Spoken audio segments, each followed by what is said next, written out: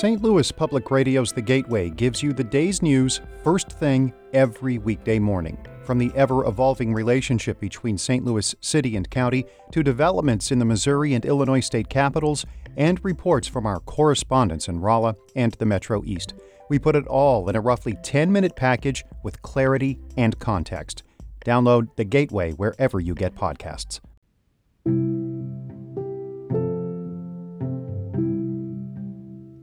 Life was good for Robert and Linda Finley. They were at an age when a lot of people retire, but not Linda and Robert. Robert's auto body shop was busy. The couple spent weekends with friends, riding four-wheelers up and down backwoods trails. The muddier, the better. Sure, he had diabetes and high blood pressure, but nothing too serious. So when Mercy Hospital closed, the Finleys had no reason to be terribly concerned. Except, Kansas winters can be tricky, and that February, there was a nasty cold spell. It was icy. He come in the house about 5:30. He had been out to pick up the mail, and he laughed and said, "It's a wonder I didn't knock myself out." He said, "I fell in the driveway and hit my head real hard." We had a conversation whether he was okay or what, and he seemed to think he was fine. And he'd done his normal things. Linda seems to remember every detail as she tells me about that day. Robert grabbed dinner, went down to his man cave to watch some TV, and went to bed around 9:30. At 4 a.m., he wakes up with a sick stomach and excruciating headache. Robert takes a couple of extra-strength Tylenol and tells Linda he'll be fine. Then he closes his eyes. And it actually just went downhill from there. He was sitting in the recliner. I thought that he hadn't had a lot of rest, and so he kind of went to sleep. Well, then I realized that his breathing seemed to be erratic. And I thought, oh my God, he's got a bad concussion. I can't let him sleep. Linda says she tries to wake him up, but can't. Guy 911. Yes, I need an ambulance at Mickle Road immediately. And what's going on? My husband fell yesterday and hit his head, and now he's went to sleep this morning, and I can't wake him up. Okay, how old is he? 70. When Fort Scott's hospital shut down, so did its emergency department, temporarily. Another hospital was planning to operate the ER, but it hadn't yet reopened. Even so, the town kept its ambulance crews, and they came fast. Linda says the EMS guys take one look at Robert's eyes, and they suspect a brain hemorrhage. Robert needs to get to a hospital with a neurology center. The closest is about 100 miles north in Kansas City. So an EMS worker calls for a helicopter medevac. We are triage red. Can you dispatch the nearest air ambulance?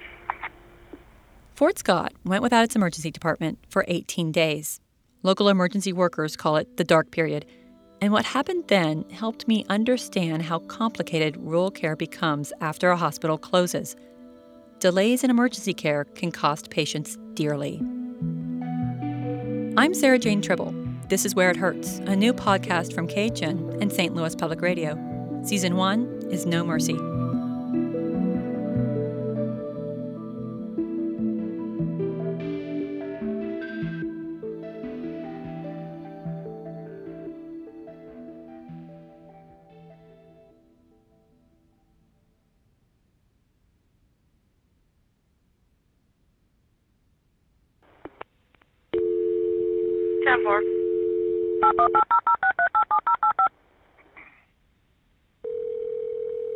I pieced together what happened after talking with Linda and listening to the 911 tape recording that Fort Scott officials provided. While the EMS crew work on Robert, a dispatcher in Fort Scott dials an air ambulance company. Did you want to remain on the line while I check with my closest available, or would you like me to give you a call back? I'll remain on the line. When the medevac operator comes back on the line, the news isn't good. My Nevada crew is not available, and my Parsons crew has declined. I will be reaching out to... The first helicopter base said no, so did the second. The operator doesn't say why, just that they can't come. So she keeps looking for a taker. EMS Plum County, being around. 10-4. Meanwhile, at the Finleys' home, Linda says the EMS crew was really worried about Robert's brain. They load him up and drive towards what was Mercy Hospital. That's where the helipad is. Linda gets in her car to follow. And so they just loaded him up and took off. And when I got out there, I go flying in the hospital in the emergency room and realize, there's a cardboard sign in front of the door that they're closed for remodel. And I'm like, they just brought Robert Finley in here. Well, they didn't bring him in here. He must still be out in the ambulance. There were people there? Yes. In her rush and panic, Linda forgot the ER had closed days before. She's standing outside the doors, the lights are on, but Robert's not inside. A worker comes to the door and says the EMS crew and Robert are actually parked behind Linda. So this young lady said, I'll check. And she went out, and the EMTs were out there with Robert in the ambulance. In the back of the ambulance, Linda says there's a tube down Robert's throat, and the EMS crew is hand-pumping oxygen into his lungs. I played the EMS recording over and over and counted up the time. For more than 30 minutes, Robert lay unconscious in the back of the ambulance waiting. While the EMS crew and Linda wait, they talk. Remember, it's a small town. Linda knows one of the guys on the crew. So they try to prepare her for what's to come. They told me, I don't even remember now how long it'd be, and they said, but if you want to go home and pack a bag and stuff and meet us at St. Luke's, because this is going to be a bad deal. It's going to be a long, drawn-out deal. When this kind of trauma happens, time matters. It takes time for the medevac operator to find a pilot to come for Robert. The pilot then has to get there. Once he's arrived, he still has to transport Robert to Kansas City. Vitals are all stable. I'm just supporting his ventilation. We'll see you here in a few minutes. Robert was in Kansas City for several days, and he never woke up. People who live near a rural hospital when it closes are at least 6% more likely to die after the hospital closes compared to before. Researchers did not find that same increase in deaths after an urban hospital shuts down. A health economist at the VA in Palo Alto, California, uncovered this statistic. There are a variety of reasons for this, but being able to have good health care that's easy to get plays a role. In Fort Scott, lots of people say they need a traditional full-service hospital. Some are still holding out hope that a hospital will return. Others say they would be happy with a hybrid. They're all trying to figure out what Fort Scott needs. It's become sort of a town pastime. And it's a question I ask nearly everyone I meet. The local lumberyard owner, former hospital staff, and farmers having coffee at the local gas station. What kind of health care do you think this community needs going forward? Well, we need to have a hospital and emergency room. I think you need to have primary care clinic. You need to be able to go and get your preventative medicine. You need to be able to get a mammogram. You can go in and have labs drawn to know if you're pre-diabetic or diabetic. Immunizations for our children. And then after primary care... My doctor went to Pittsburgh, to Via Christi. So if I get very bad, I'll go down there. If I just got a cold or something, I'll go into the walk-in unit up here. But I'm just lucky, don't have to go very often. So, if anyone is in a position to have an opinion, it's Linda Finley. I asked her too. Linda was with her friend Susan Wood, a former nurse at Mercy. Susan spoke first. Like I say, just an emergency room and maybe a 2 to 3 day stay type facility. Again, if you need a neurologist, a pulmonologist, a cardiologist, if you're having a heart attack or a blood clot in your lung or whatever, you're going to have to go somewhere anyway because the specialties are not here in rural America. Linda joins in. And at first, her thought seems unrelated, but then... I have a police scanner at home, and it is nonstop sending people from here to Via Christi. Linda and Robert have a police scanner, and she's telling me that without the hospital, the local ambulance crews are driving out of town every day to deliver patients to another hospital called Via Christi in the next town over. So it's like everyone in town has an opinion. But the opinion that's going to make the biggest difference is Rita Baker's, the hospital's former president. More than anyone, Rita decided what Fort Scott's residents would have after there was no Mercy. I asked her, too. Yeah, for the people in the community, getting that quick and immediate emergency care, my heart really sunk when I thought maybe we won't have this, because to me that is a tragedy. Rita says no ER means there's a higher chance for what she calls bad outcomes. Because a paramedic in the field, they don't have the training to decide, should this person really be flying from this house? Or do we have time to take them 45 minutes or an hour to an emergency room? Right. So to me, it is absolutely critical that this community have an emergency room. An ER, even if it's a standalone like the one Fort Scott has now, has nurses and physicians in charge of crucial decisions. I think the patients that I worry for are the stroke patients because there's irreversible brain damage. There are a lot of elderly people here who could have a stroke or maybe other worse things. Heart attack, or the traumas, the heart attacks, the strokes are the ones that I feel the most urgent need for an ER. Rita's determination made sure Fort Scott had an ER. But is that enough? It's June. The sun is high and sweat is sliding down my back. I'm with a small crowd at Fort Scott's historic fort, waiting to see an air ambulance land. There it is.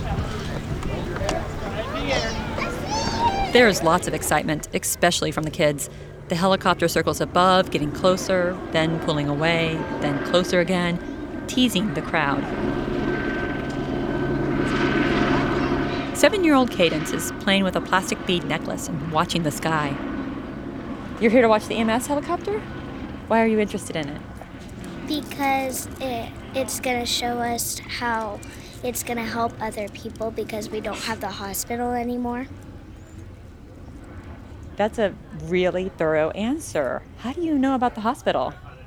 Because we drove by it and we used to go there for my brother because he had asthma. I asked Cadence what she thought of the hospital when it was open. That it took care of us and we should help it too if it helps us. The helicopter display and landing is part of Fort Scott's Good Old Days Festival. The Pioneer Fort decided to host the ambulance because they hoped it would bring families to their fairground.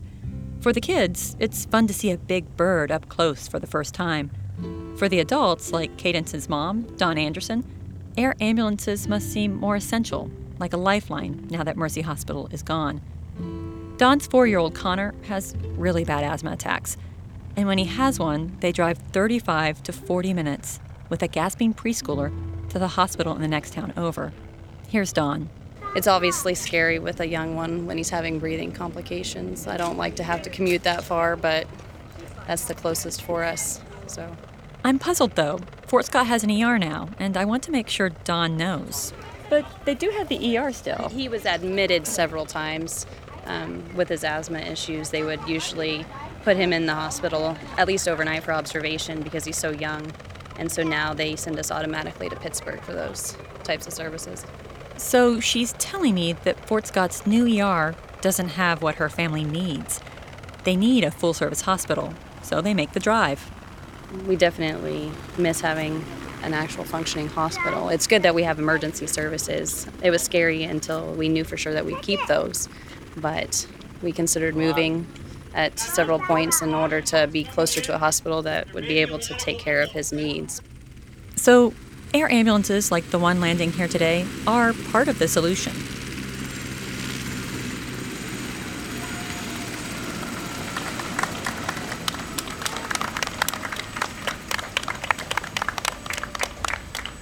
Mommy, please don't you take off. Should we watch it take off? Did you like it? I really like it. It's big too. The repeller plane is very huge. Cadence and her brother are very impressed by the helicopter, and it is quite exciting.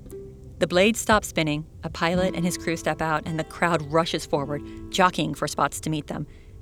After the landing, I caught up with Dawn. How do you feel now that you've seen it? Relieved, I guess, knowing that we at least have some type of transport if there is an emergency. In Dawn's mind, the ER wasn't enough, but this air ambulance makes her feel better. I'm not so sure.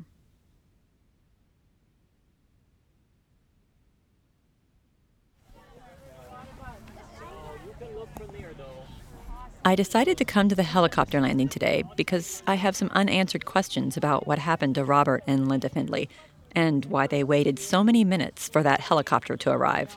You're my last interview of the day. Okay. I'm going to go get a funnel cake afterwards and sit down. So you're Mike Samuelson, right? Yes, that's right. Pilot? Yep, I'm a pilot. He doesn't know about Robert's case, but he's been a medevac pilot for about 15 years. First, I asked him why a pilot would say no or decline a flight. Mike told me that if the weather is bad, it's not safe for pilots to fly. The second big question I have is about how long it took for the air ambulance to get to Fort Scott. What kind of response times do you have if you get a call from, say, Fort Scott? When would you expect to get here, and what standards? By the time we get the call, it takes us about 10 minutes to get the helicopter ready and get airborne, and then, of course, in whatever time it takes to fly. For example, from Pittsburgh to Fort Scott, it's about a 15-minute flight. It's pretty fast. As Mike keeps talking, I have one of those moments where my heart feels like it's pounding in my head.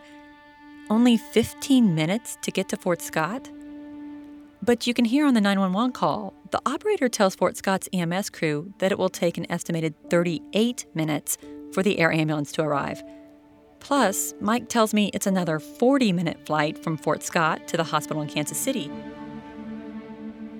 It's difficult to know if, for Robert, those minutes mattered.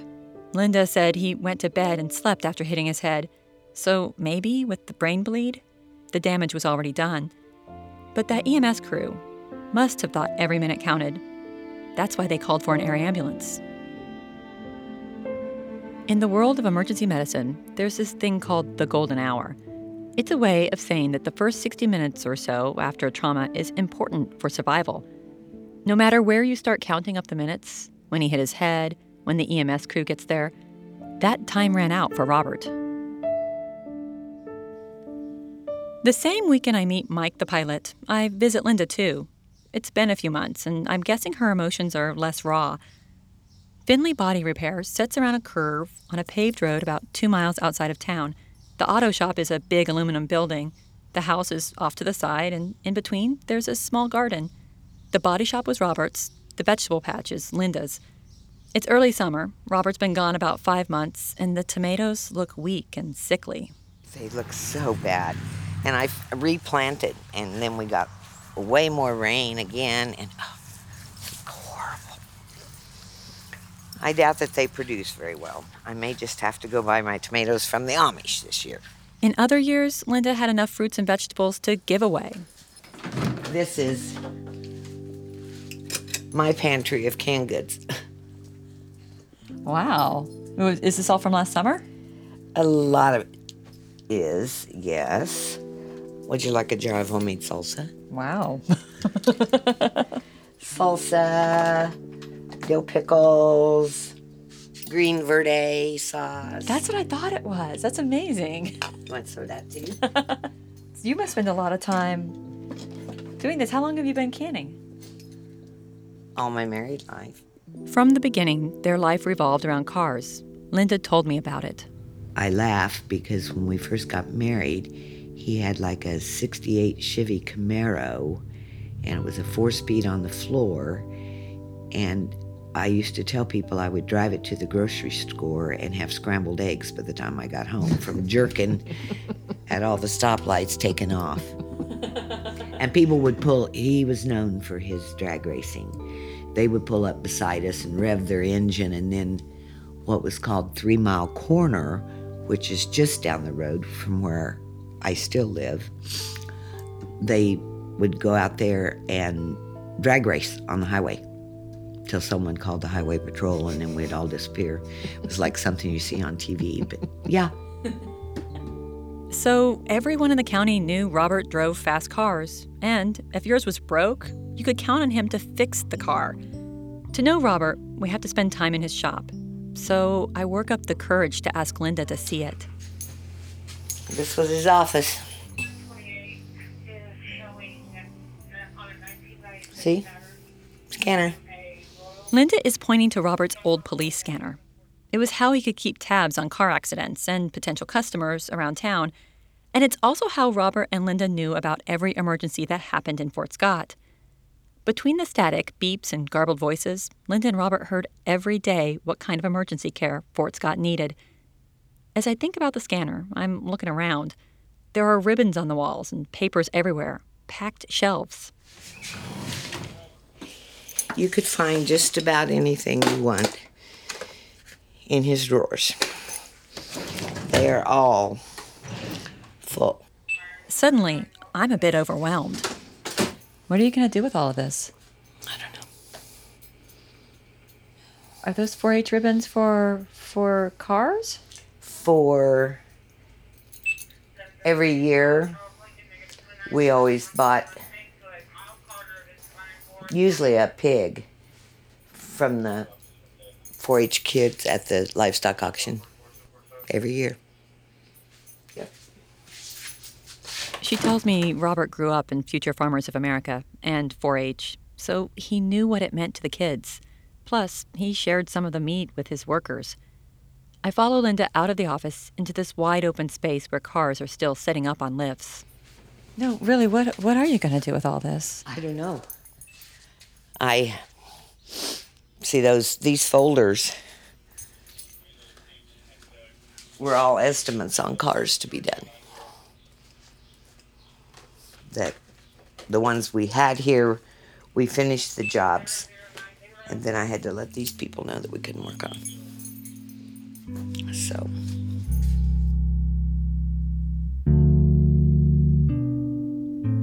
Back in the house, I ask Linda again whether Fort Scott has the right kind of health care. Just for regular doctor's appointments, whatever. That's more or less fine. But words of experience is you don't know when that tragedy's going to happen. If anybody can tell me exactly how much Fort Scott has lost, it's Linda. And she gives it to me straight up. You know, I don't think losing the hospital's the end of the world for Fort Scott, but I sure think it put an ugly notch in our belt. And not just Fort Scott, all these other hospitals that have closed down. I mean, my gosh, you need to feel like you're safe and could be taken care of where you're at. What does it mean to be taken care of? To have the health care you need in a small town? For a long time in Fort Scott, that meant a nun from the Sisters of Mercy sitting by your bedside, taking your temperature with the back of her hand. But healthcare has changed.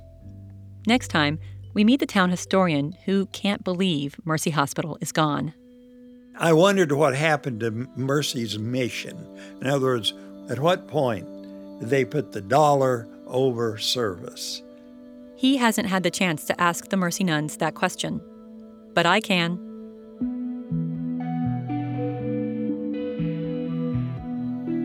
Special thanks to the Reporters Committee for Freedom of the Press and Max Couch at Couch Law Firm in Lawrence, Kansas.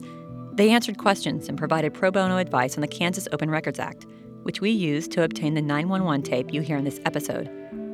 Thanks to Fort Scott City Clerk Diane Clay, who aided in the release of the tape, and to Fort Scott City Manager Dave Martin, who ultimately approved the tape's release. This season of Where It Hurts is hosted and reported by me, Sarah Jane Tribble. Tarina Lofton is our production assistant. Tanya English, managing editor and managing producer for the podcast, is KHN's senior editor for broadcast innovation.